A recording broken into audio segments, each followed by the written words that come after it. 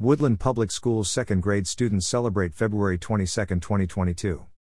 Second grade students at Woodland Public Schools held a Tuesday parade in recognition of a unique date, February 22, 2022, or February 22, 2022 when abbreviated. Students from all the second grade classes at North Fork Elementary School took part in a variety of different activities ranging from creating hats in recognition of the date, participating in classroom scavenger hunts where they identified the number of twos in a room, and spending a few minutes at the end of the school day to parade throughout the school. Amy Craig, a second grade teacher at North Fork Elementary School, came up with the idea to help students further reinforce concepts of time and date while also recognizing a unique opportunity.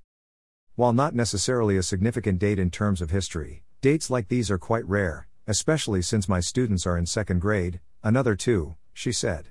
By studying this unique date, students work on developing their time and date skills while also becoming more aware of patterns and outliers. Learn more about how Woodland Public Schools educates students and serves the community by visiting the dedicated news webpage at www.woodlandschools.org/news/WSD. Information provided by Woodland School District.